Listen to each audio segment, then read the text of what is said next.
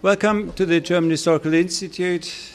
My name is Andreas Gestrich, I'm the director, and this is the fourth time the German Historical Institute invites to a panel discussion on current controversy of scholarly research or academic politics, on debates which are relevant to both Germany and Britain. And this year's topic is the relationship of universities, museums, and other cultural institutions to foundations whose companies were involved and profited from the Holocaust. And I'm very pleased to be able to introduce four distinguished guest speakers on our panel this evening. On my far right is Professor Michael Berenbaum. He is the director of the Sigi Siering Institute on exploring the ethical and religious implications of the Holocaust at the American Jewish University in Los Angeles, where he is also a professor of Jewish studies. He is the former director of the United States Holocaust Research Institute at the U.S. Holocaust Memorial Museum, whose creation he oversaw as its project director. And he also served as deputy director of the President's Commission on the Holocaust and authored its report to the President.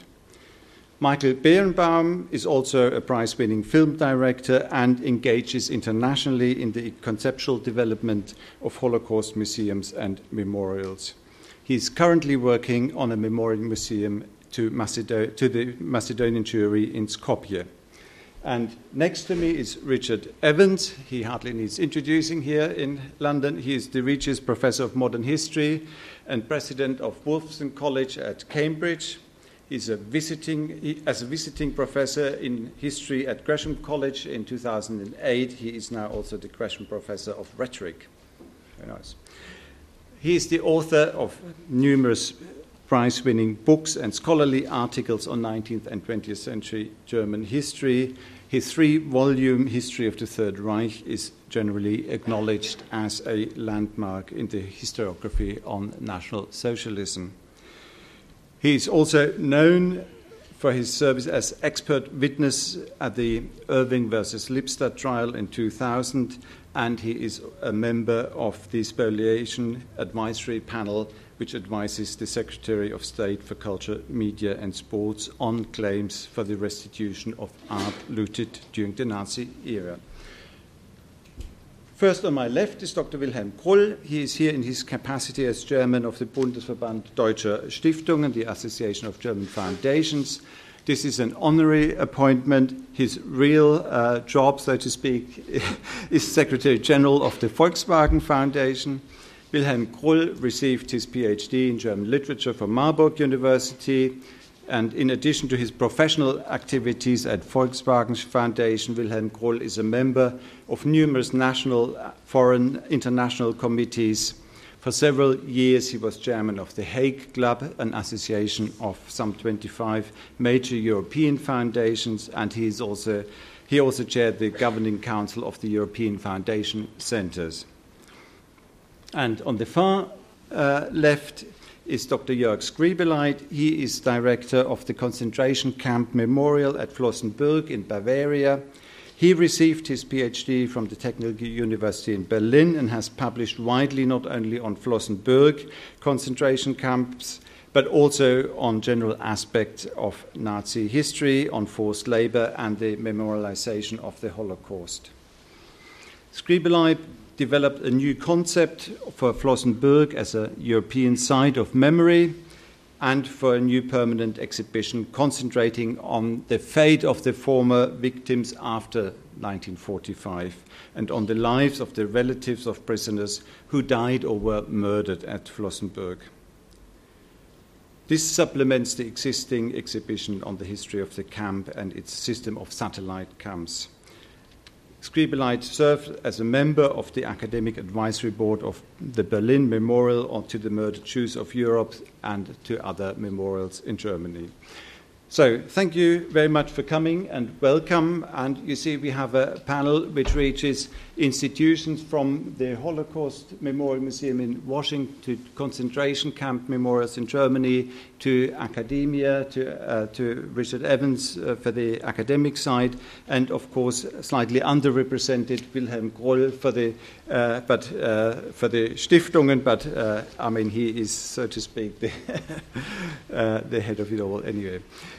So, the choice of this evening's topic was prompted by a controversy which arose from a request filed with the University of Oxford that the university should re-examine its relations with the Hamburg-based foundation. The reason for this was the heavy involvement of its founder in the NS system as an ideological and material supporter and profiteer, and particularly in the case of some of his staff, whom he employed after the war, as perpetrators of outright crimes. The case did not stay within the university committee, but was accompanied by a public debate in the British and partly also in German media. I would like to stress right from the start that in this panel discussion I do not want to concentrate on this specific dispute. The arguments have been exchanged, and it is not our role at the German Historical Institute in London here as guests in this country to interfere in any way with the internal affairs of British institutions, nor is it the purpose of this debate to lay blame with any particular institution or foundation. However, I think this renewed discussion of old problems provides us with a good opportunity to reflect on various wider issues underlying this debate. The Oxford case was not the first of its kind and will not be the last, neither in Germany nor elsewhere. Increasingly, American, French, Swiss, and companies, also companies from other countries, whose complicity and cooperation with the Nazis and their crimes have been detected, are faced with similar demands to confront their past. I mention this only as a sign of the increasing complexity and renewed and growing international importance of this issue, and not to deflect in any way from specific and overwhelming German responsibilities. I would like to begin this debate by looking at our topic from three different perspectives. Firstly, I'd like to invite the speakers to look at the current practices and perhaps even formal regulations which the receiving institutions they represent have developed over time in this field. And I would also like to ask whether a similar discussion on best practice has taken place on the side of the donors. Secondly, I want to address the problem of legal versus moral responsibility and the symbolic dimension of sponsorship and research funding. And thirdly, I'd like to address the controversial issue of whether companies should pay for research into their past themselves, or whether independent research also means that the financial support has to come from somewhere else. We will discuss these points on the panel for about an hour, and will then afterwards, after a short break, so you can open the windows for a bit, open the discussion to the floor. And I will aim to end the debate about 6:30, and you are all invited afterwards to continue the discussion over a glass of wine in our library rooms next door. So, perhaps I can start with Professor Berenbaum. You were the founding director of the Washington Holocaust Museum, and this is surely the most important site dedicated to the memory of the Holocaust worldwide. It relies heavily on donations. Some of these donations come from Germany. What were, and probably still are, the criteria for accepting money from German companies and their affiliated cultural foundations for the museum and also for its research center? And perhaps more wide-ranging, what are, in your view, the critical points in this whole debate? Thank you very much. It's a pleasure to be here. Let me stress two things before. I used to be affiliated with the museum. I was its founding director. I also was director of its research. I've also served on the board. I am not a member of the board of the museum at this point, and therefore I represent myself and myself only. I just think that it's much easier if I don't speak institutionally, though I certainly speak with a long and significant institutional memory. Let me answer your question indirectly and then directly.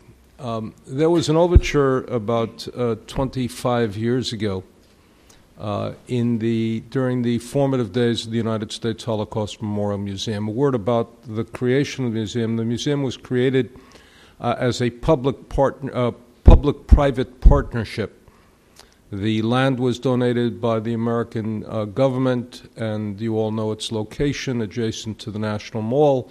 But the project itself was the creation of private funding, which was then gifted to the government, and it is still a public-private partnership with about 60% of it being governmental money, 40% of it being private money, but 100% of the money for the construction of the museum came from private donations and not the American government.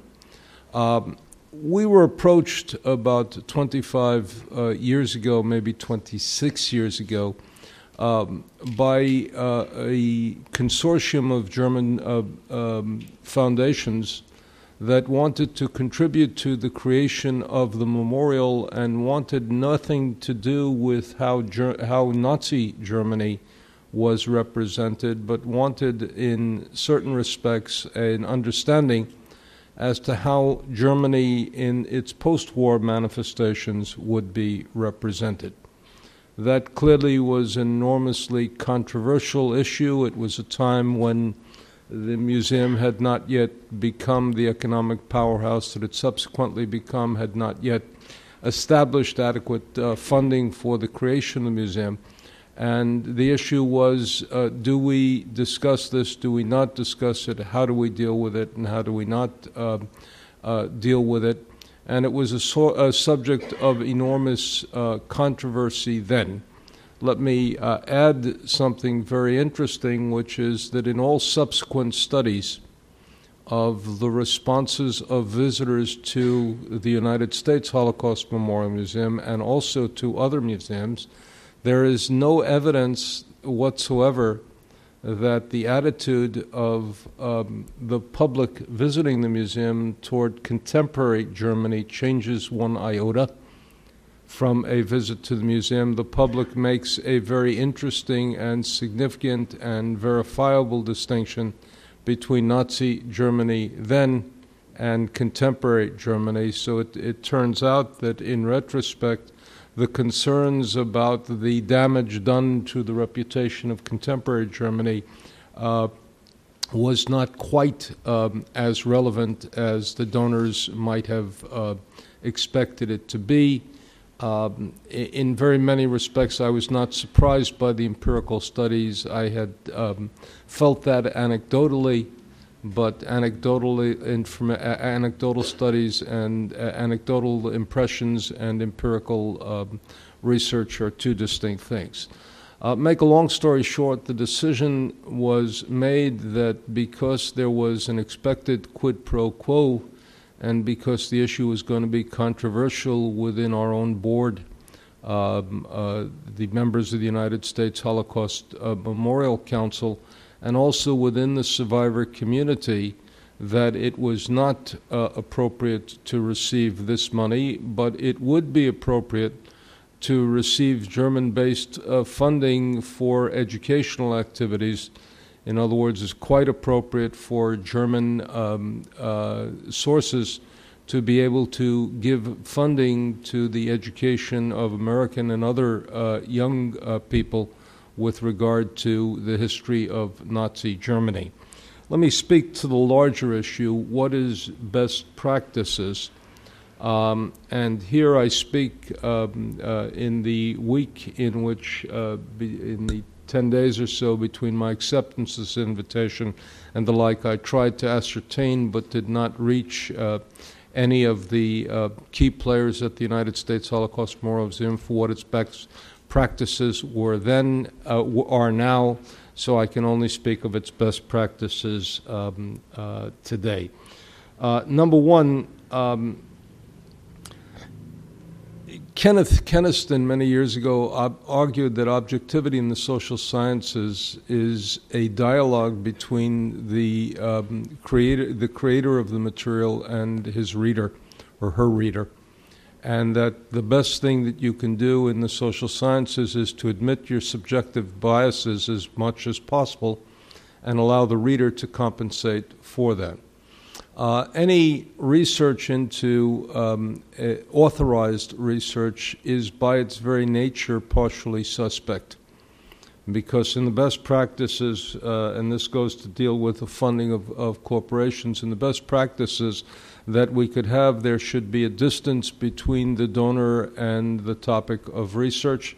There should be no holes placed, no restraints placed on the researcher, him or herself, and they should have free and open access to the material that is free and openly accessible to other people. The best example of research that is not based on free and open access in a very interesting way is the response to the authorized use of the Vatican archives, in which the assumption using that is that they have put out the best material that they have, and there may be other material there that is not quite as good, and the only solution to that is to open up the only solution to verifiability and trustability and credibility is to open up the archive to allow the research to go wherever it goes, to have a multiplicity of researchers, including people who are what we call in the profession archives rats and can dig out whatever document is found in whatever inner corner and crevices of an archive there are to be. So the other element is that there is a question after how many generations and after how much time is the source of the funding if untainted, if at all. Because you have a problem with lots of people who have made massive amounts of money, that their source, their source of making the money originally is not quite up to stuff by ancient or contemporary standards. You also have, in our case, for example, the Ford Foundation. And Henry Ford was one of the most significant supporters of anti-Semitism in the United States in the 1920s, and a noted anti-Semite, published the Dearborn Independent, published the Protocols of the Elders of Zion. His grandson made very deliberate steps to break with his grandfather. And the question is, at what point is a cleansing process there that would allow something to take place, or for how many generations do you not buy Ford products and touch Ford money and grapple with it? It's an interesting and an important and a significant question. It is helped enormously if one other criteria is met, which is if the source of funding has admitted their, let's put it, at least their moral responsibility for the actions that had tainted the source of money. If a corporation admits what its role is, the foundation admits what the role of the founder had been, then that is obviously a source of cleansing and an act of repentance. We saw this in an international scale with the Truth and Reconciliation Commission in South Africa. There may come a point at which the question of admitting responsibility and admitting what happened, fully being aware of that, is a process of cleansing. That is complicated in the contemporary situation by the fact that certain corporations are very hesitant to do anything because of the question of litigation and liability. And that happens not only with regard to Germany, but the best example of that in other elements is there was an easy solution for Toyota to put out to how to solve the problem of a stuck accelerator, which might or might not have saved human lives, but they had two instructions that they could have given publicly that would have resolved the problem. One is to press your button for 3 seconds, and that will shut off the car, and the other is to what anybody should do, and I give you this advice with all legal restraints, but what anybody should do if their accelerator is stuck, which is to put the car into neutral. And that resolves the problem, but lawyers advise that to resolve the problem for the public would to be potentially compromise oneself and admit legal liability. And that is the litigious culture in which we live, which is antithetical to arriving either at safety policies or at free and open and fair and responsible and accessible research. Distance between the donor and the product, free and complete use by the institution without strings attached to those funds, responsibility that is admitted, all of these are essential for best practices, and obviously the admission by the researcher of the source of funding and whatever degree of problems that creates, allowing the visitor, allowing the viewer, allowing the reader, allowing the visitor to compensate accordingly. Thank you very much, Michael Birnbaum. And I turn to my far right straight away to Jörg Skribeleit. The prisoners at Flossenbürg concentration camp were subjected to forced and slave labor, first in quarries and then primarily in the arms industry.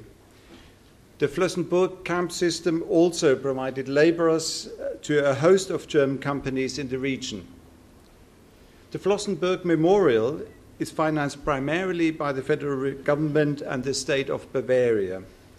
Most memorials, however, rely for their research also on third-party funding. And I would like to ask you now, what regulations does the memorial in Flossenbürg have for accepting money for research or museum work from firms which profited from the concentration camps? And do you get these offers like the Holocaust Museum did at the beginning? Yeah, thank you. First of all, I'd also use the occasion for one personal remark or two personal remarks. My vocabulary might not be so elaborate as it is necessary for such a important topic.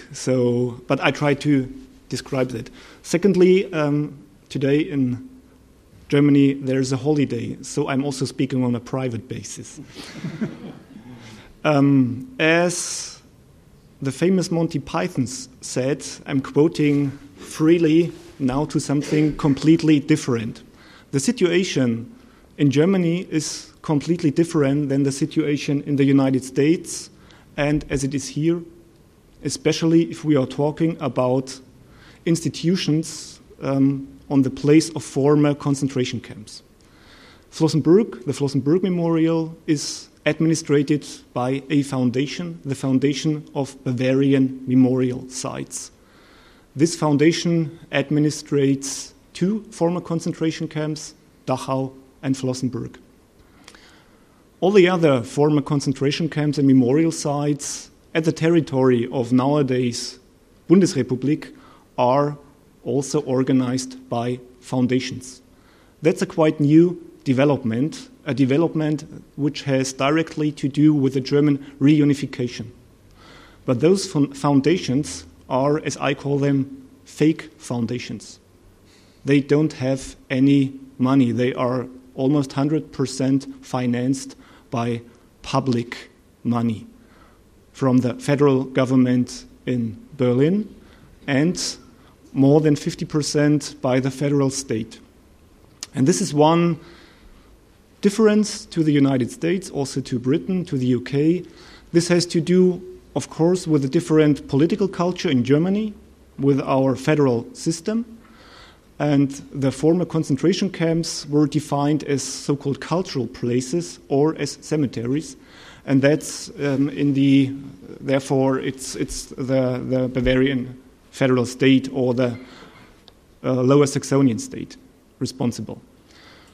We had, after the Iron Curtain came down, we had a totally new situation in Germany because there were state-run huge memorials in the former GDR, as Buchenwald, as Sachsenhausen, temples of the religion of anti-fascism, as somebody said. So, and it was quite obvious that after the German reunification, those historical places and the museums that existed there had to be totally new conceptualized. And the federal government was seeking for forms of organization. And then the foundation, the fake foundation, the state-run foundation, was the form of organization they defined. And Buchenwald, Sachsenhausen, Ravensbrück, they all were organized in federal state foundations and were 200% sponsored by public money. The memorial sites in the old Bundesrepublik, who were mainly treated as cemeteries and not as museums, not as research institutes, not as schools or educational places, also then had been organized newly. The necessity for a new conception was obvious, not just in the former GDR, but also in the old Bundesrepublik. And therefore, many, many federal states also had chosen this form of a fake foundation. So we get 99% of our money from Berlin and from Munich. I think another difference is also that we are talking about not museums in Washington, not about a museum in Israel, in Yad Vashem, that we are talking about crime scenes and former concentration camps. And this also points out which responsibility the German state or the federal governments are feeling concerning those places. And this might also explain why there are some limits to, other forms of funding or donations. As I know, Mr. Berenbaum, the United States Holocaust Memorial and Museum, as the Museum of Jewish Heritage, they're getting a lot of donations from survivors or their families. We get almost zero donations. If we get donations, it's in form of a former prisoner's suit, which they donate for our museum. But the attitude is quite clear. Why should they donate to a place where they suffered or their family members suffered? It's not their duty to pay for the existence or for the memories there. They are coming there, but they expect anybody else to pay for it. And of course, as you were asking, some of them also expect that the enterprises or foundations of the enterprises who had slave laborers in one of the Flossenbürg subcamps or in any other subcamp would pay for it as well. But frankly spoken, they are not queuing in front of our doors. So there is certain distance or a very obvious distance of private funding, of private sponsoring our work on places of former concentration camps. And I think we should discuss about that in the public debate afterwards. I'm curious about your opinion and also about the opinion of other foundations. I'd like to give you two examples. Ravensbrück, a huge women's concentration camp where the Siemens enterprise had an own camp, the so-called Siemenslager. And when the educational center was new conceptualized in the late 90s in Ravensbrück, they were asking Siemens, the Siemens company, not the foundation, the Siemens company, whether they would sponsor something. And they got, I think, 5 or 6 computers. But the company Siemens didn't want to be mentioned there. So there is still a fear of being, even if some of them are willing and have the political conviction that it's necessary, they don't want to be contaminated by name because they think they will admit they are guilty if they pay for a former concentration camp or the memorial site. So that's one last remark. I think for German companies or also for foundations of German companies, it's a difference. We will discuss that this evening.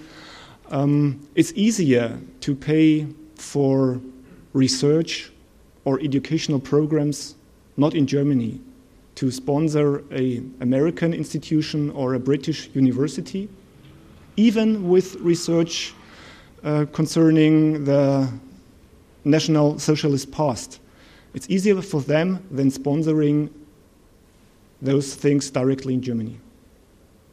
Okay, yeah, thanks. Thank you very much. Now we had the two views from the museums, memorials, and I would like to turn to the universities. Richard Evans, outside funding is becoming increasingly more important for universities worldwide. And where do you see the importance of debates like ours this evening for the universities, and how do you think standards have changed on both sides, that of the beneficiaries as well as that of the donors, perhaps?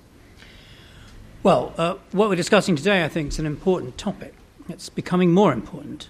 Government funding for higher education is being drastically cut, and universities are having, in this country, to look beyond the state for funding to support teaching and research posts, professorships and lectureships, and more than ever, I think, major research projects and facilities. And, of course, students at all levels are faced with vastly increased fees, which will deter many people from applying for a place at university in view of the enormous burden of debt they'll have to face.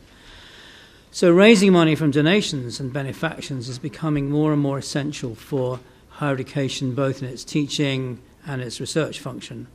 Scholarships and bursaries are especially important, I think, if universities to improve their record in offering access to all able students, regardless of their social background or financial circumstances.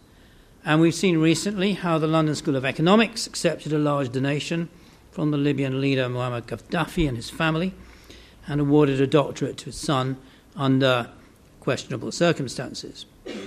Money donated by present-day dictators and mass murderers is rightly regarded as tainted, especially if it appears to have been given under conditions that violate norms of academic probity and academic standards. And similar conditions apply to financial support from persons or institutions that have been involved in crimes against humanity in the past, especially if those funds came from profits acquired through the employment of forced or slave labour, violation of basic norms of decency and humanity, the manufacture and supply of equipment such as poison gas facilities that's used to commit mass murder against wholly innocent civilian populations, or contrary to the internationally agreed rules for the conduct of war. And there's no doubt that many major German companies and institutions fall into this category. In the post-war decades, companies like Daimler-Benz did their best to hush up the fact that they fell into this category, and indeed that key managers from the 1930s continued to occupy top positions in the company in the 50s and later too. In 1986, the company, seeking to mark the centenary of its foundation, commissioned a history from the Society for Business History, the Gesellschaft für Unternehmensgeschichte, a body that advertised itself as a supplier of professional historical services to companies, and a team led by Hans Pohl from the Society duly carried out the task.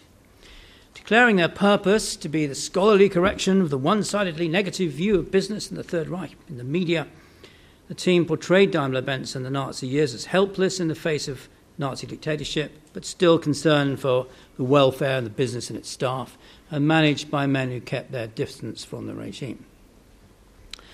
Pohl's history was rightly attacked as a scandalous example of whitewashing. A group of left-wing historians led by Karl-Heinz Roth obtained legal injunctions to gain access to the company archive, from which Daimler-Benz executives had tried to ban them, and published a counterblast in the form of more than 1,200 pages of essays and documents demonstrating in detail the company's support for Nazism, its profiteering from the policies of the Third Reich, its executives' ideological commitment, their employment of forced and slave labour on a large scale under inhuman and degrading and often murderous conditions. Reviewing both Pohl and Roth's contributions, the leading historian of Nazi Germany, Hans Mommsen, had no doubt about the superiority of the latter, even if he found some of its arguments excessively polemical. Well, that was 1986, but during the 1990s, German companies' foundations gradually stopped commissioning work from historians whom they knew would give a sympathetic account of their activities in the Nazi period. The costs in terms of their public reputation of this kind of whitewashing were becoming too high at a time when the Holocaust was moving to the center of public discourse in a reunited Germany and in the USA, when war crimes trials were starting up again, when Holocaust memorial museums were being founded across America. The massive wave of claims by Germans for the restitution of property confiscated by the communist regime in the GDR sparked an equally massive wave of claims for compensation by people or their families who'd been subjected to forced labor and more generally degrading and inhuman treatment, looting and expropriation under the Nazis. If they wanted to be able to invest in American businesses and buy up American companies, then German businesses in the 1990s and after now had to be seen to be open about their past. So one company after another, running into trouble in the reunited Germany as well, in the media, commissioned independent historians to look thoroughly into their role in Nazi Germany, throwing over their archives to them, pressing them not to deliver a whitewash, but to leave no stone unturned. A whitewash like that provided for Daimler-Benz would be counterproductive. And histories of companies like Degussa, which supplied poison gas to Auschwitz, Allianz, which profited massively from the Aryanization of Jewish businesses and insurance swindles under the Third Reich, the Deutsche Bank, which handled gold taken from the teeth of Jews murdered in the gas chambers of Treblinka and elsewhere, and many more duly appeared. And they're followed by, more recently, by detailed multi-volume studies commissioned by institutions like the Kaiser Wilhelm Society, now the Max Planck Society, about the funding of research by the society under the Nazis, including medical experimentation on concentration camp inmates.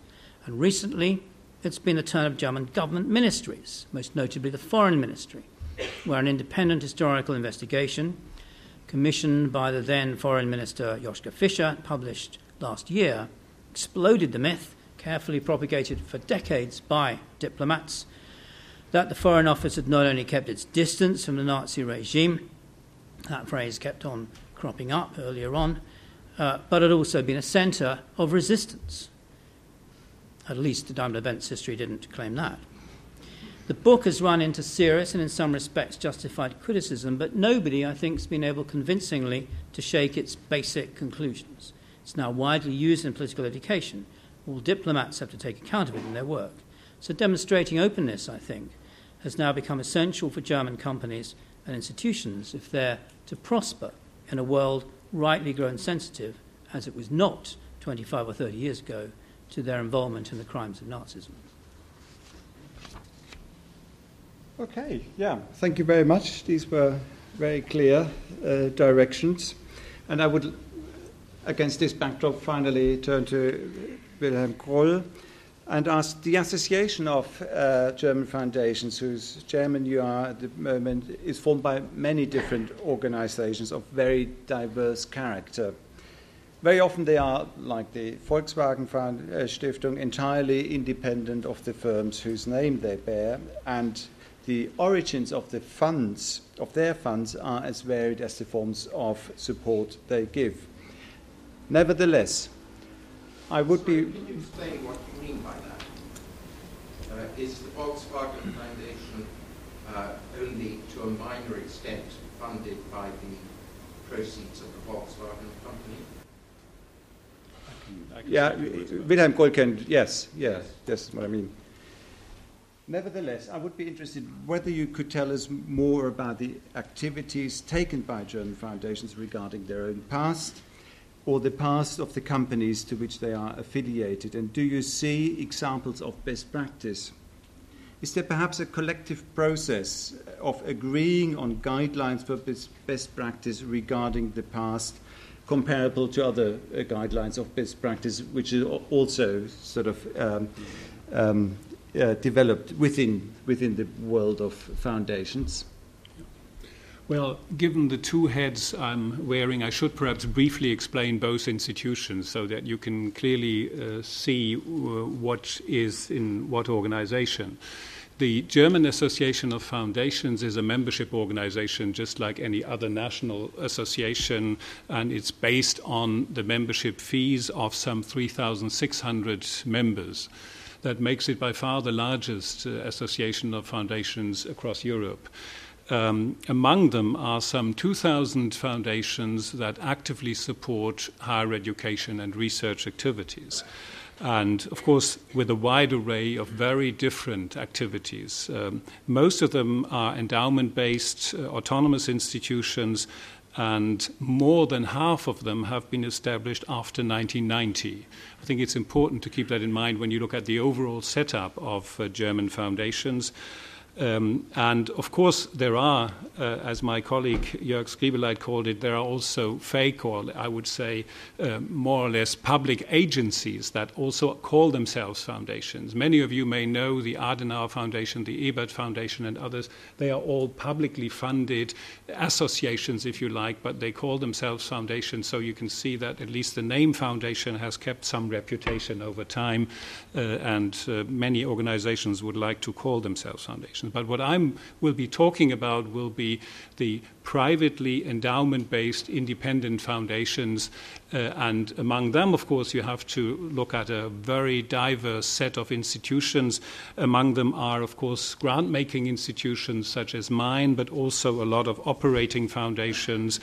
Some even run certain institutions or think tanks. So that's this really quite diverse picture, which also, as I will come up with at the end, makes it very complicated and complex to actually agree upon unified kind of standards and guidelines. But nevertheless, I can point out some indications of good practice, particularly given the experience over the past 2 decades. And I think it's important to keep in mind that it was only after 1985, and then, of course, considerably more after 1990, that most institutions embarked upon these kind of activities. As far as the Volkswagen Foundation is concerned, it is indeed based on the privatization of the Volkswagen company. At first 60%, and then later on another 20% were privatized. You see, you have to keep in mind that with respect to the Volkswagen company, which of course was during the World War II also producing a lot of armament things and so on, and it also produced military cars after the war for the British Army. And hadn't it been for the British Army and the British government to decide that Volkswagen, the whole manufacturing capacity should not be deployed, then we wouldn't have any Volkswagen these days. So it was a British decision that really then allowed, during the British occupancy, to start the production of the Volkswagen Beetle. And it was, let's say, basically the proceeds from this post-war period that was then at a lucky point in time for higher education and research. You see, there were all kinds of debates going on in the 1950s what one should do with the Volkswagen company because its ownership was very unclear. It was no doubt set up by the Workers' Front, but then, of course, it was also brought about by the so-called Volkswagen Sparer, those people who invested 1,000 German Reichsmark in order to get a Volkswagen Beetle. These people never got one. They took the whole thing to court, and before they reached the final stage, then all of a sudden, after the Sputnik shock, everybody agreed that this should be privatized and the money should be put into a foundation focusing entirely on higher education and research and focusing entirely on grant making, not on any other contractual arrangements or anything like that. And I think what was really at the heart of the foundation right from the beginning was to work our way towards reconciliation with Israel, with Jewish research communities in various parts of the world, and to see to it that, in particularly, let's say, crossing the boundaries, particularly also well before the diplomatic relationships between Germany and Israel were resumed in 1965. The foundation was already supporting, jointly with the Max Planck Society, also an institution, of course, that was, due to the British, transformed from the former Kaiser Wilhelm Society into a basic research organization. I think we should keep that in mind, that it was basically decisions also by these institutions that actually made it possible. Well, now let me turn to the steps and measures taken by German foundations regarding their own past or the past of the entrepreneurs and companies to which they are affiliated.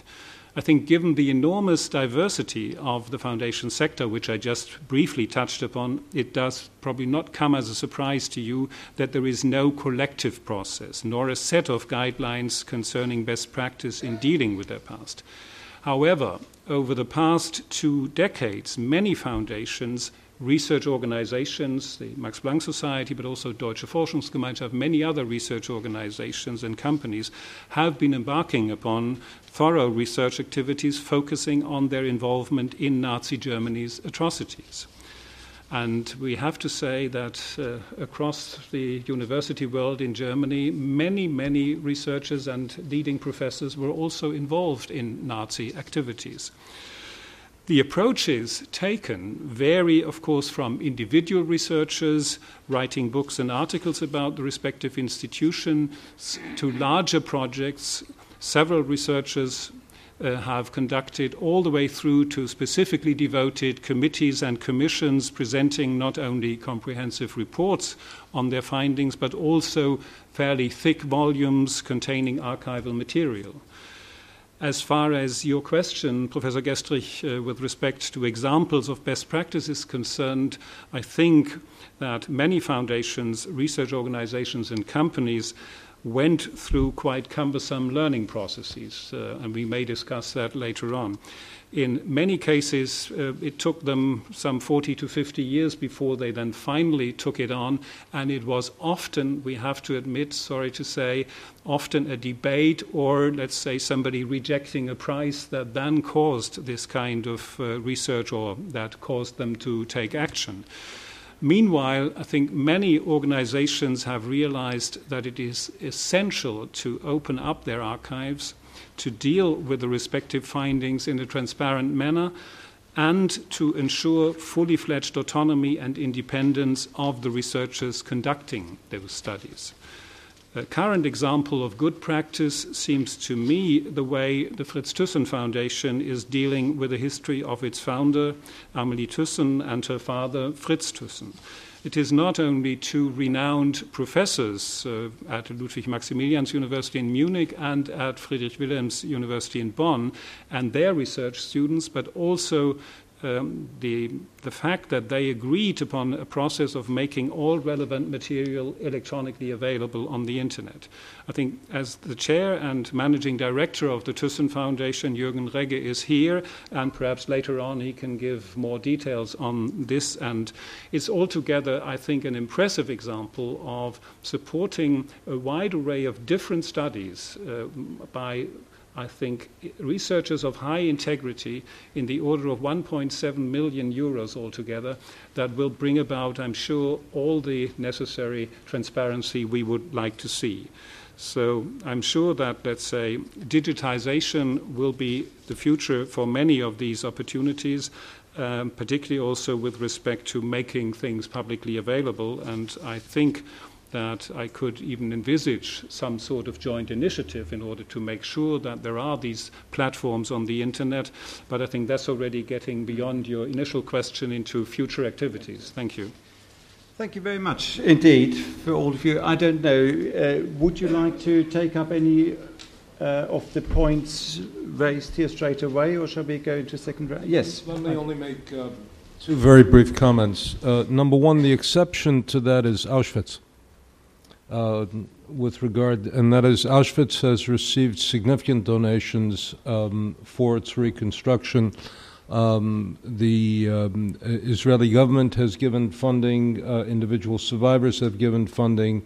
A tremendous effort has been made, for example, to improve its conservation labs and the like. There was an international effort to raise funds in which individual Jews participated and foundations. The other thing that there's a rule in Washington which is that the crime is intensified by the cover-up. And that if you don't get in trouble with the crime, you certainly get in trouble with the cover-up.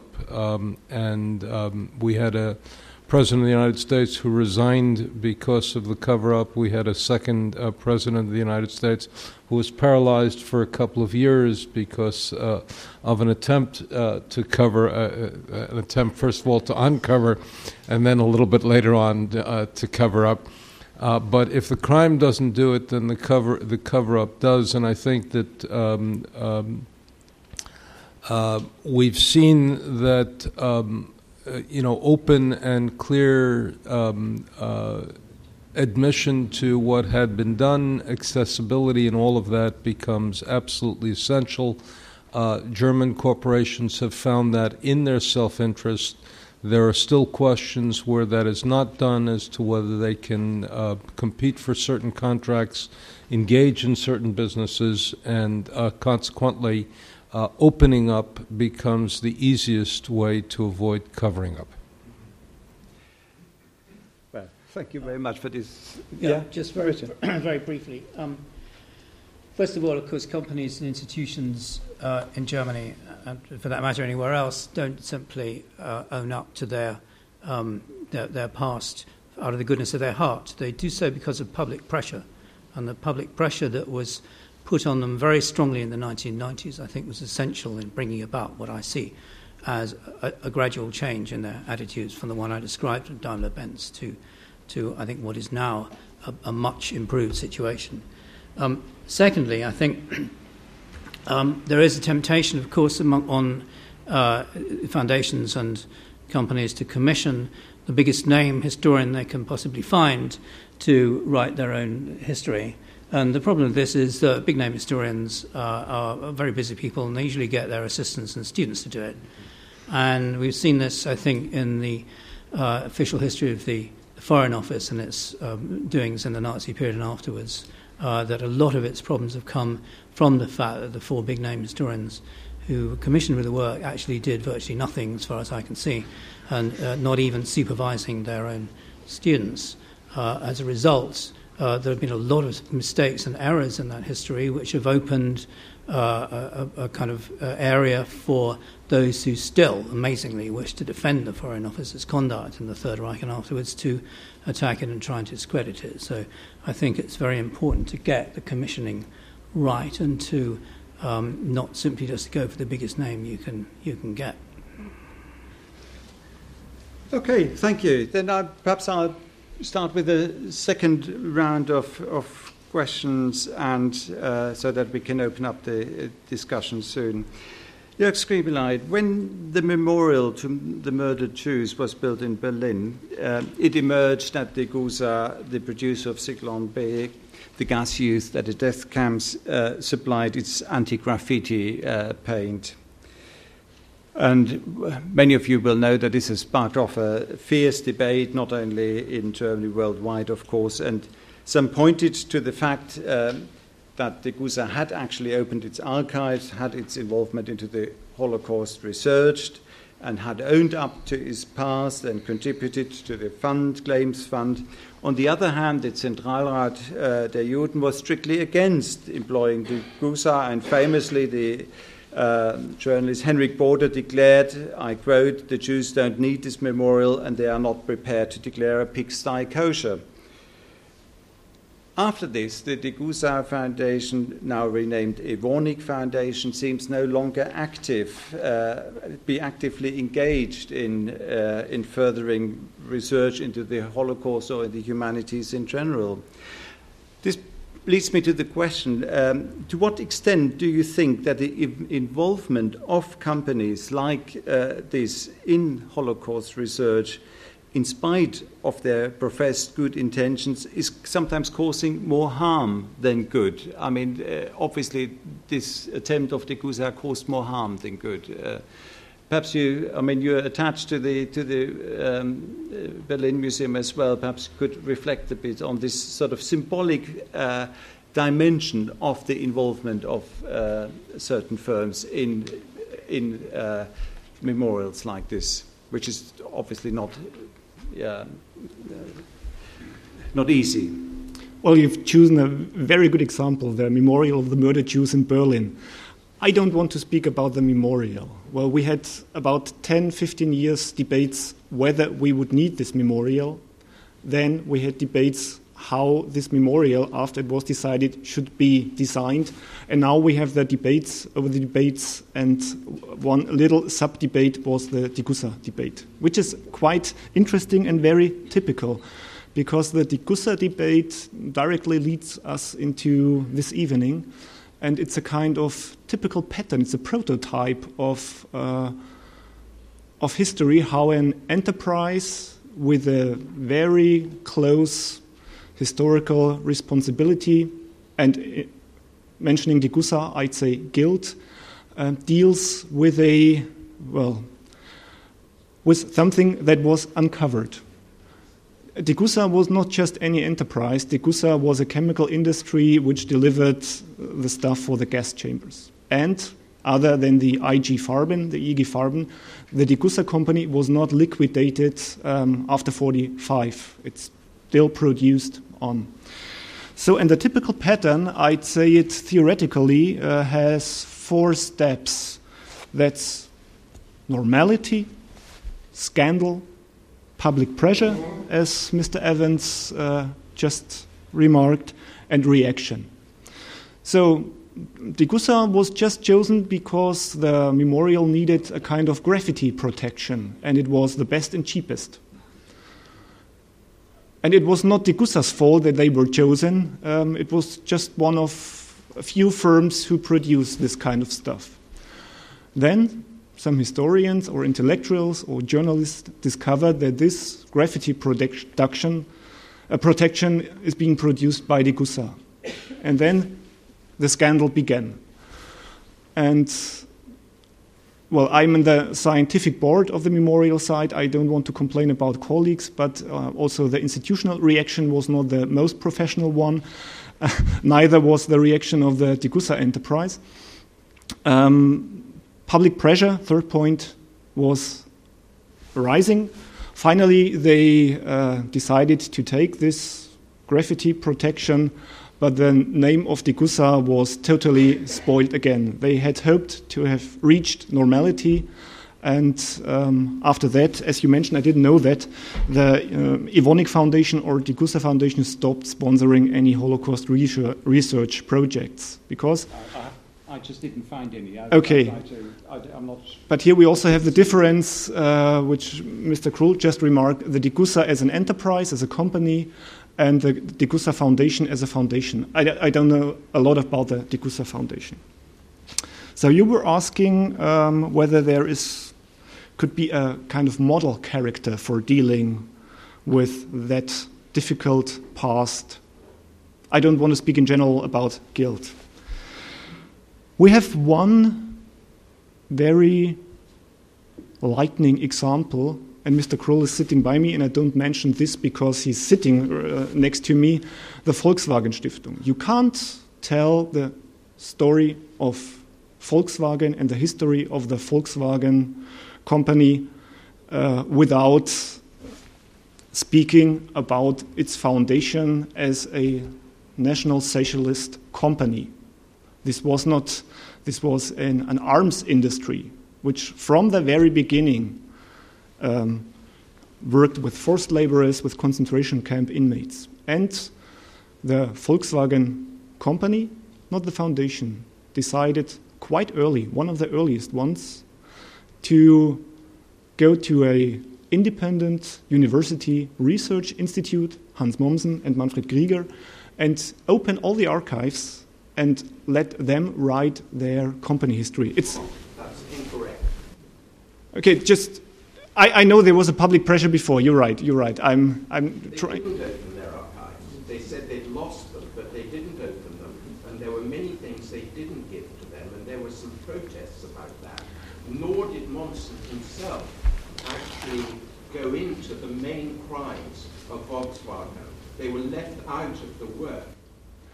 Well, we can discuss that later. I tried to give you the general lines. Of course, it's. The general line was that there were protests within Wolfsburg precisely about the bias of Mommsen on the part of the company and the resistance of Mommsen to the process of compensation by Volkswagen, which they had never agreed. And so it wasn't a kosher independent study at all. Let's discuss that later. My view on that subject is a different one. I'm not actually sure how much work Mommsen actually did on that. It was Grieger who wrote it. It's a case of commissioning a big name and then It's having Manfred someone Grieger else who do did the it. work. Yeah. But I think we could come together that it was a very early study, and they opened part of their archives. Let's discuss the details later. Degussa never did, and I want to finish with that, with a daughter of the Volkswagen concern, Audi. Everybody knows Audi, quite fashionable car, and Audi used to be some enterprises before the war. It was Horch, it was the Auto Union, and the Auto Union they had a monopoly on producing tank motors, and they employed estimated 25,000 concentration camp prisoners and some more tens of thousands forced laborers. Audi recently is thinking about a new heritage, a new company heritage, and in renaming themselves Auto Union. And they didn't want to, and they are, of course, as many companies are doing, they have their own museums, they have their own heritage in exhibiting fancy old cars, but not mentioning that they employed some 10,000 concentration camp prisoners and forced laborers. So a conservative journalist of the Deutsche Wirtschaftswoche, together with our staff from the Flossenbürg Memorial site, we try to establish, to initiate a kind of this, what I mentioned, this typical pattern of public debate. It's not to us to install a scandal, but there was a very public, reputed article in the Deutsche Wirtschaftswoche, and Audi now is reacting as Volkswagen did in the very beginning. They don't open their archives to us. They engaged an enterprise historian. I'm curious what will happen with Audi and whether they will rename themselves Auto Union or whether they will seek for contact to some independent historians. By the way, we were asking sometime whether we could get we are organizing every year a meeting of survivor, a union of Flossenbürg survivors, and we try to get not just to get public money, also to get enterprise company money. We never got 1 cent from Audi, although we were asking. And we were also seeking for integrating Audi. They have huge production installations in Bavaria, not so far from Flossenbürg. We tried to get them via our educational program to make, if they have new employees, they could come to Flossenbürg and learn something about the history, and there is no contact at all, not from that side. Okay, we see that. Yes, I just wonder if I'd like to pick up on the point about the Volkswagen history. My name is Tony Nicolai. Yeah. can we leave that to the general debate, or we had, or otherwise we run out of. I'm sorry. So I would like to just finish this round, and then we will open it up. Wilhelm Kroll again. I would like to quote a passage from a review of a book written by a very respected senior colleague and international expert on anti-Semitism and the Holocaust. And the reviewer says, I would think that gratefully printing the name of the Ford Foundation in the preface would be a stigma, not a badge of honor. It makes me ask just how much money the Ford Foundation gave to this project, under what conditions, and what was the purpose. This sort of attack on the integrity of academic research occurs frequently, not only in the US, and many German companies and foundations, we have just heard it, which finance research on their company's Nazi past, seem to do this today with the intention of showing their commitment to openness and repudiation, and claim that they grant their research teams complete independence. However, sometimes things are different, and definitely the public perception is often very different. And I just wanted to ask you, how justified is this skepticism, and would it be in fact helpful for a body like the Association of German Foundations to create an entirely independent fund for such research in order to avoid such conflicts of interest and allegations? Well, as far as the Ford Foundation is concerned, I don't know under which conditions they gave this money. Of course, after what Richard Evans just said, maybe there are, let's say, some inclinations that people feel this is also something which is not really a free kind of an autonomous kind of research. But I think if we want to look into this matter more deeply, it's probably useful to distinguish between at least 5 different modes of financing. Because, you see, as Richard Evans was pointing out, private support for higher education and research will become even more important in the future. And in my view, it's necessary for every academic institution to have clear principles and guidelines installed in order to decide which money to take and which not to take. And let me just sum up these 5 different strands. I think the first one is donations or gifts with no strings attached. I think that's, in my view, not a problem for any institution to take, unless you would say because of this and this deed in the past, it cannot be accepted. The second one is grants made on the basis of competitive arrangements, such as calls for proposals and peer review, where you have to convince, let's say, independent peers in order to get the money at all. The third one is initial funding for professorships and endowed chairs, and involving often contractual arrangements concerning denominations, topics, and the like. There, of course, you have to have clear-cut policies in order to decide for an autonomous university whom to appoint. And if there is a mix of both, let's say the grant-making institution or the contract-making institution also implying certain, let's say, denominations as well as certain appointments, then that's, for me, something which you can't accept. The fourth one is increasingly the sponsoring area, where companies have more or less targeted activities and collaborations and often connect them with public relations kind of obligations for the institution, and also often use them for their own image campaigns, that they are associated with Harvard University or with some of the universities of excellence in Germany and use that for their own reputation. And the fifth one, and we briefly already touched upon this when Michael Berenbaum was pointing out this public-private partnership kind of thing, where you have fixed contractual arrangements, where you have all kinds of obligations. This is, of course, often done in science and engineering for applied research. But as became clear by what Richard Evans said with a view to some of the, you could almost say, Holocaust history entrepreneurs, often also, let's say, there are contractual arrangements for writing expertises and reports. And there again, I think this danger of not ensuring full autonomy and scholarly responsibility for the respective person is clearly there. And in the past 3 or 4 years, more and more universities have now moved into developing these kind of guidelines for their own policies.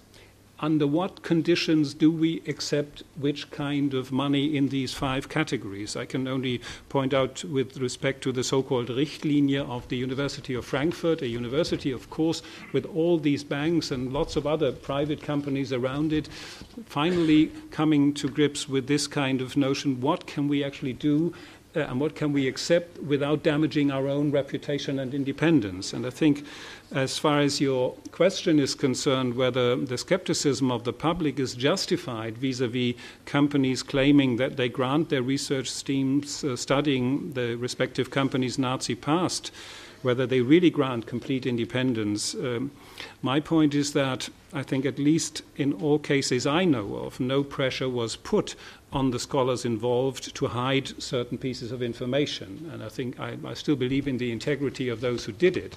But maybe some didn't do all the work themselves and delegated a lot of that, and that is when mistakes occur. And in these kind of instances, as we say in German, or the proverb is, wes Brot ich esse, des Lied ich sing. I think you have this with who pays for the piper calls for the tune. And this impression immediately comes up when mistakes are made, when documents are omitted, when all kinds of things are left out. And that's why I think we have to thoroughly rethink and probably also reconfigure the mode of financing these kind of things. And we have to make sure that this is done in a truly independent and transparent manner. And I think that it is probably inevitable to see to it that the research on these sensitive issues related to, I would say, even to the first half of the 20th century, that these are not supported by the institutions themselves unless they make clear, as the Thyssen Foundation has done, in my view also the Töpfer Foundation has done, that they are not interfering in anything. But if a company or a foundation that has no experience in research funding, and you should keep in mind that it's just about 13 to 14% of all foundations that support higher education and research. The rest is not. It's important that you have a professionally based and experienced staff to actually do the selection for these kind of things. And I can only give one example, which occurred quite recently. 2 years ago, we went into talks with such a foundation that has no research experience. And we agreed upon supporting not only this kind of research, but also seeing to it that a research team is being set up that is really up to the challenge and that is really able, let's say, to come up also with all kinds of things that may not or may still not be, let's say, liked by the institution itself. And also one of the conditions was, like with the case of Thyssen Foundation, that all the documents will be put on the internet so that everything is available not only to researchers but also to the public at large, so that they can have a look at what was at stake and what was actually dealt with. So I think not only in this respect, competence, commitment and credibility must go hand in hand, and that's why I think it's so important that things that are related to one's own institution are not supported in a way of commissioned research by the institution itself. Well, thank you very much. Perhaps we stay in the academic field and then go again to Michael Birnbaum.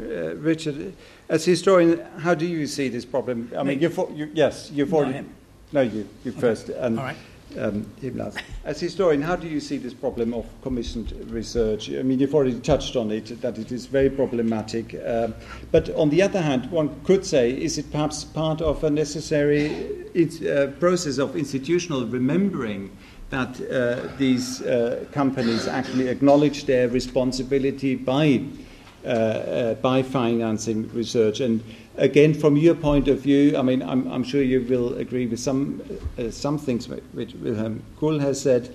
What are the prerequisites that such money should be accepted for commissioned works? Okay, well, there's always a debate, of course, about how to deal with past crimes. and their perpetrators in public memory. And because on the one hand, people obviously want to destroy hated symbols of mass murder and oppression. On the other hand, of course, getting rid of them means runs the risk of forgetting them. An example of this is obviously the Berlin Wall, which was torn down just as statues of Stalin were being torn down all across Eastern Europe. And now I noticed a few days ago when I was in Berlin, a large section of it is actually being rebuilt as a memorial to those who perished trying to cross it or were confined by it in the GDR. And the dilemma, I think, is encapsulated in the contrasting policies of two governments of secret police files compiled on citizens under communist rule. In Hungary, the government is proposing to allow those citizens to go to the police archive, remove the files kept on themselves, and destroy them. While in Germany, the government gives people access but preserves the files for posterity under conditions that don't violate people's right to privacy. I'm all for remembering rather than forgetting. I think some companies, obviously, and foundations change their name, perhaps to avoid identification with the past. I mentioned the Kaiser Wilhelm Society became the Max Planck Society, the Degussa Foundation became the Evonik Foundation. But in the end, this doesn't prevent people from recognizing the continuities. I think it's futile. But in remembering, I think the conditions for remembering need to be got right, and that's really difficult. Companies involved in carrying out the Holocaust or complicit in the crimes of Nazism surely do need to atone for their deeds, and that goes to the foundations that use their name. They have a special duty to support humanitarian activities and to engage self-critically in the exercise of remembering, but they've also got to be alive to the sensitivities of potential recipients of their largesse. It would be wrong for a company that had produced poison gas in the Nazi era to fund concentration camp memorial sites, or for that matter, Jewish to fund. I think it's wrong that Degussa funded part of the Jewish memorial in Berlin. As Michael Barrowman said, the U.S. Holocaust Memorial Museum in the end rejected German Foundation's money because it was tied to conditions, but instead persuaded the foundations to fund students and graduate research into the Nazi period. So you have to be, I think, there has to be a lot of sensitivity about who funds what, and if research is commissioned on a company or foundation's own past, then it obviously has to be carried out under conditions of complete freedom of access to the relevant documentation. The archives have to be open. There's the authors of the Official History of the Foreign Office have complained, without actually supplying any specific evidence, that certain parts of the archive were withheld from them, though goodness knows, their report was damning enough. But there mustn't be any restriction at all. In the archives must be thrown open. There's got to be no interference in the interpretation the historians put on the documents they find. And there's all of this. In addition, the historians have to be free to publish anything. When you sign the contract, I haven't done this with a company myself, but if I were asked, one of the first things would be to sort out copyright. It's very important that the company or foundation does not claim copyright on its own documents as far as the historian who's writing them up is concerned, or it can prevent them from being released. There has to be total freedom, and there has to be very careful legal stipulations that ensure that is possible. It is not true, I'm afraid, as Mr. Krull said, that, for example, the Töpfer Foundation did not interfere in its history it commissioned. There was an attempt made to amend or alter one of the contributions to the official history, which is thought to be extremely, excessively critical. And the historian concerned, Christian Gerlach, did absolutely the right thing, which was to threaten to publish it elsewhere, and the foundation caved in. So I think historians have to be tough when they're put under pressure. If the historian's independent and professionally trained, it should always be possible to abstract himself or herself from what would seem to be the interests of the commissioning body. It's not always easy, but I think if you're a professional historian, you ought to be able to do it. Let me give an example from my own life, which is I was commissioned about 13 years ago to provide an expert witness report for the defence in the libel case brought by David Irving against Deborah Lipstadt and Penguin Books involving Holocaust denial. I was able to act without any interference from the lawyers. Well, not quite true. They gave me one piece of advice, which is when I was on the witness stand being cross-examined by Irving, don't drink too much water or you might have to ask for a comfort break in the middle of a 2.5-hour cross-examination, and that's rather embarrassing. But otherwise, no interference at all. My independence was guaranteed by the fact I was paid by the hour, not by results, so the defence couldn't turn around and say, sorry, if I'd found that Irving was a wonderful historian and Lipstadt was talking nonsense, they couldn't say, sorry, you can't get your money. And the defence had the right not to present my report if it regarded its conclusions as being contrary to its case. And, of course, I had to swear an oath and write an affidavit that I was acting absolutely objectively without any, and this is all down in writing, without any reference to who was paying me. And in the event, in fact, I found that one of Lipstadt's allegations against Irving was not justified and said so. I found the others were. If I found more unjustified allegations, I would have said so. And in the case of another witness, in the case Christopher Browning, Mr. Irving tried to demonstrate bias because Browning was also paid by the defence and had also been the recipient of a grant from an Israeli government foundation. It was therefore, he said, an Israeli agent. Browning pointed out that he'd also been a recipient of grants from the German and American government, so he must be a German and American agent as well, and that, in his gentlemanly, ironic way, disposed of that. It's what you might call the tactic of trying to establish bias by association, and it was completely dismissed by the court, and rightly so. In the end, I think you have to demonstrate bias if it's there by examining the work itself. Historical research has to be assessed on its own merits. It can't be discredited by factors such as who wrote it or who paid for it or what the author might have done in the past, though these might help explain it. You have to actually tackle it in its own right. So in the case of Hans Pohl's whitewashing history of Daimler-Benz, what was crucial was not the fact that it was commissioned by the company so much as the fact that it was written by a self-appointed leading representative of an organisation dedicated to furthering the interests of business. So the company knew, even before it commissioned him, that it could expect sympathetic treatment. And it knew, in other words, that he was not truly independent. And I don't think this is the case with independent specialist historians, whatever the merits and demerits of their work or their modus operandi, of Hans Moms and Peter Hayes or the late Gerald Feldman. Hayes and Feldman, in particular, relatively recently, have written commissioned histories that turned out to be highly critical of the companies they dealt with. And in the case of the recent officially commissioned history of the German Foreign Office, criticisms actually go beyond, in some cases, what the evidence warrants.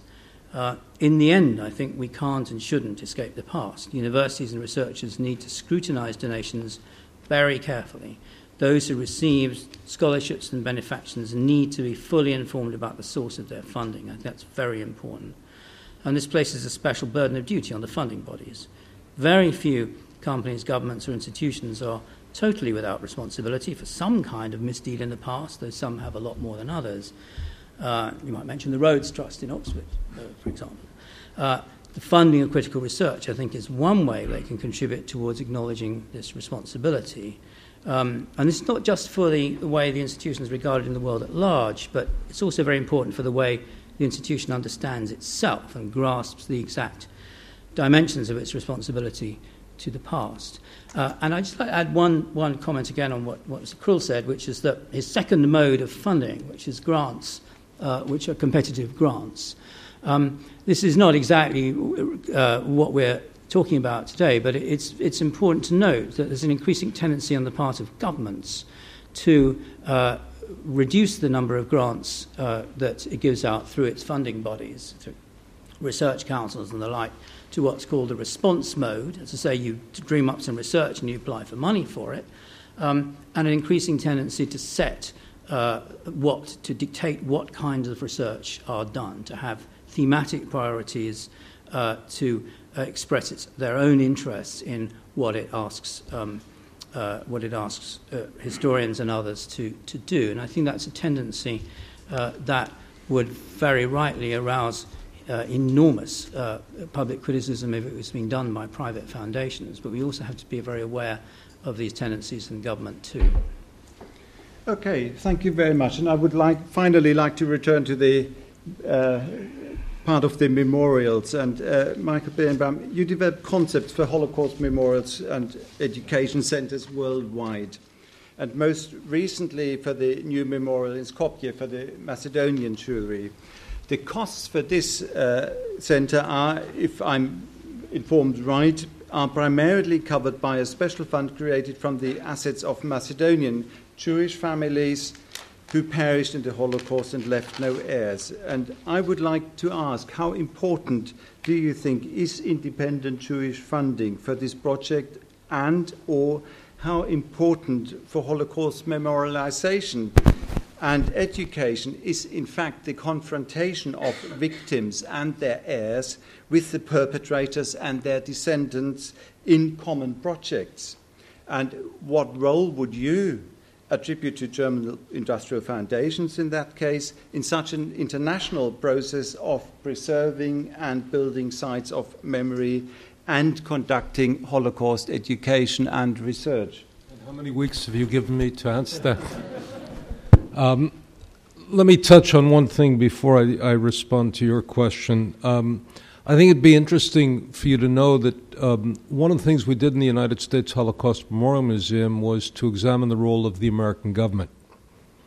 And indeed, there was no interference whatsoever from the American government in any which way, manner, or form in the way in which the American role during the Holocaust was portrayed. And when we had a question being raised on it, we had two very interesting things. Number one, we held a public forum in which defenders of Franklin Delano Roosevelt had their opportunity to speak, and those who were less defensive and supportive of Franklin Delano Roosevelt had the opportunity to respond. And we used the controversy itself as an opportunity to explore the issue publicly. If anything, we received public pressure when an interesting document surfaced that changed our perception of the question of the bombing of Auschwitz. And the document was interesting because it was a June 11th decision of the Jewish Agency not to request that Auschwitz be bombed.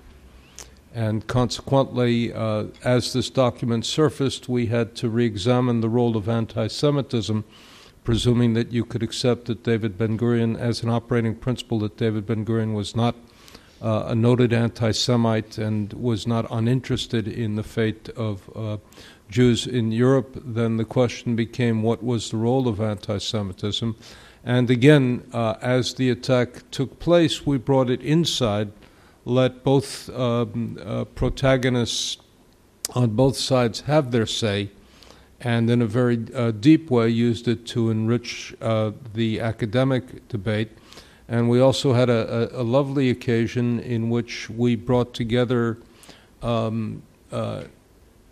historians of the military with Holocaust historians. There had been a dialogue that had gone like this, in which both sides had spoken past each other, and the end result was a book that others could characterize as a reasonably fair and balanced treatment of the question of the bombing of Auschwitz, which I co-edited with somebody from the Air and Space Museum. So public institutions face that question.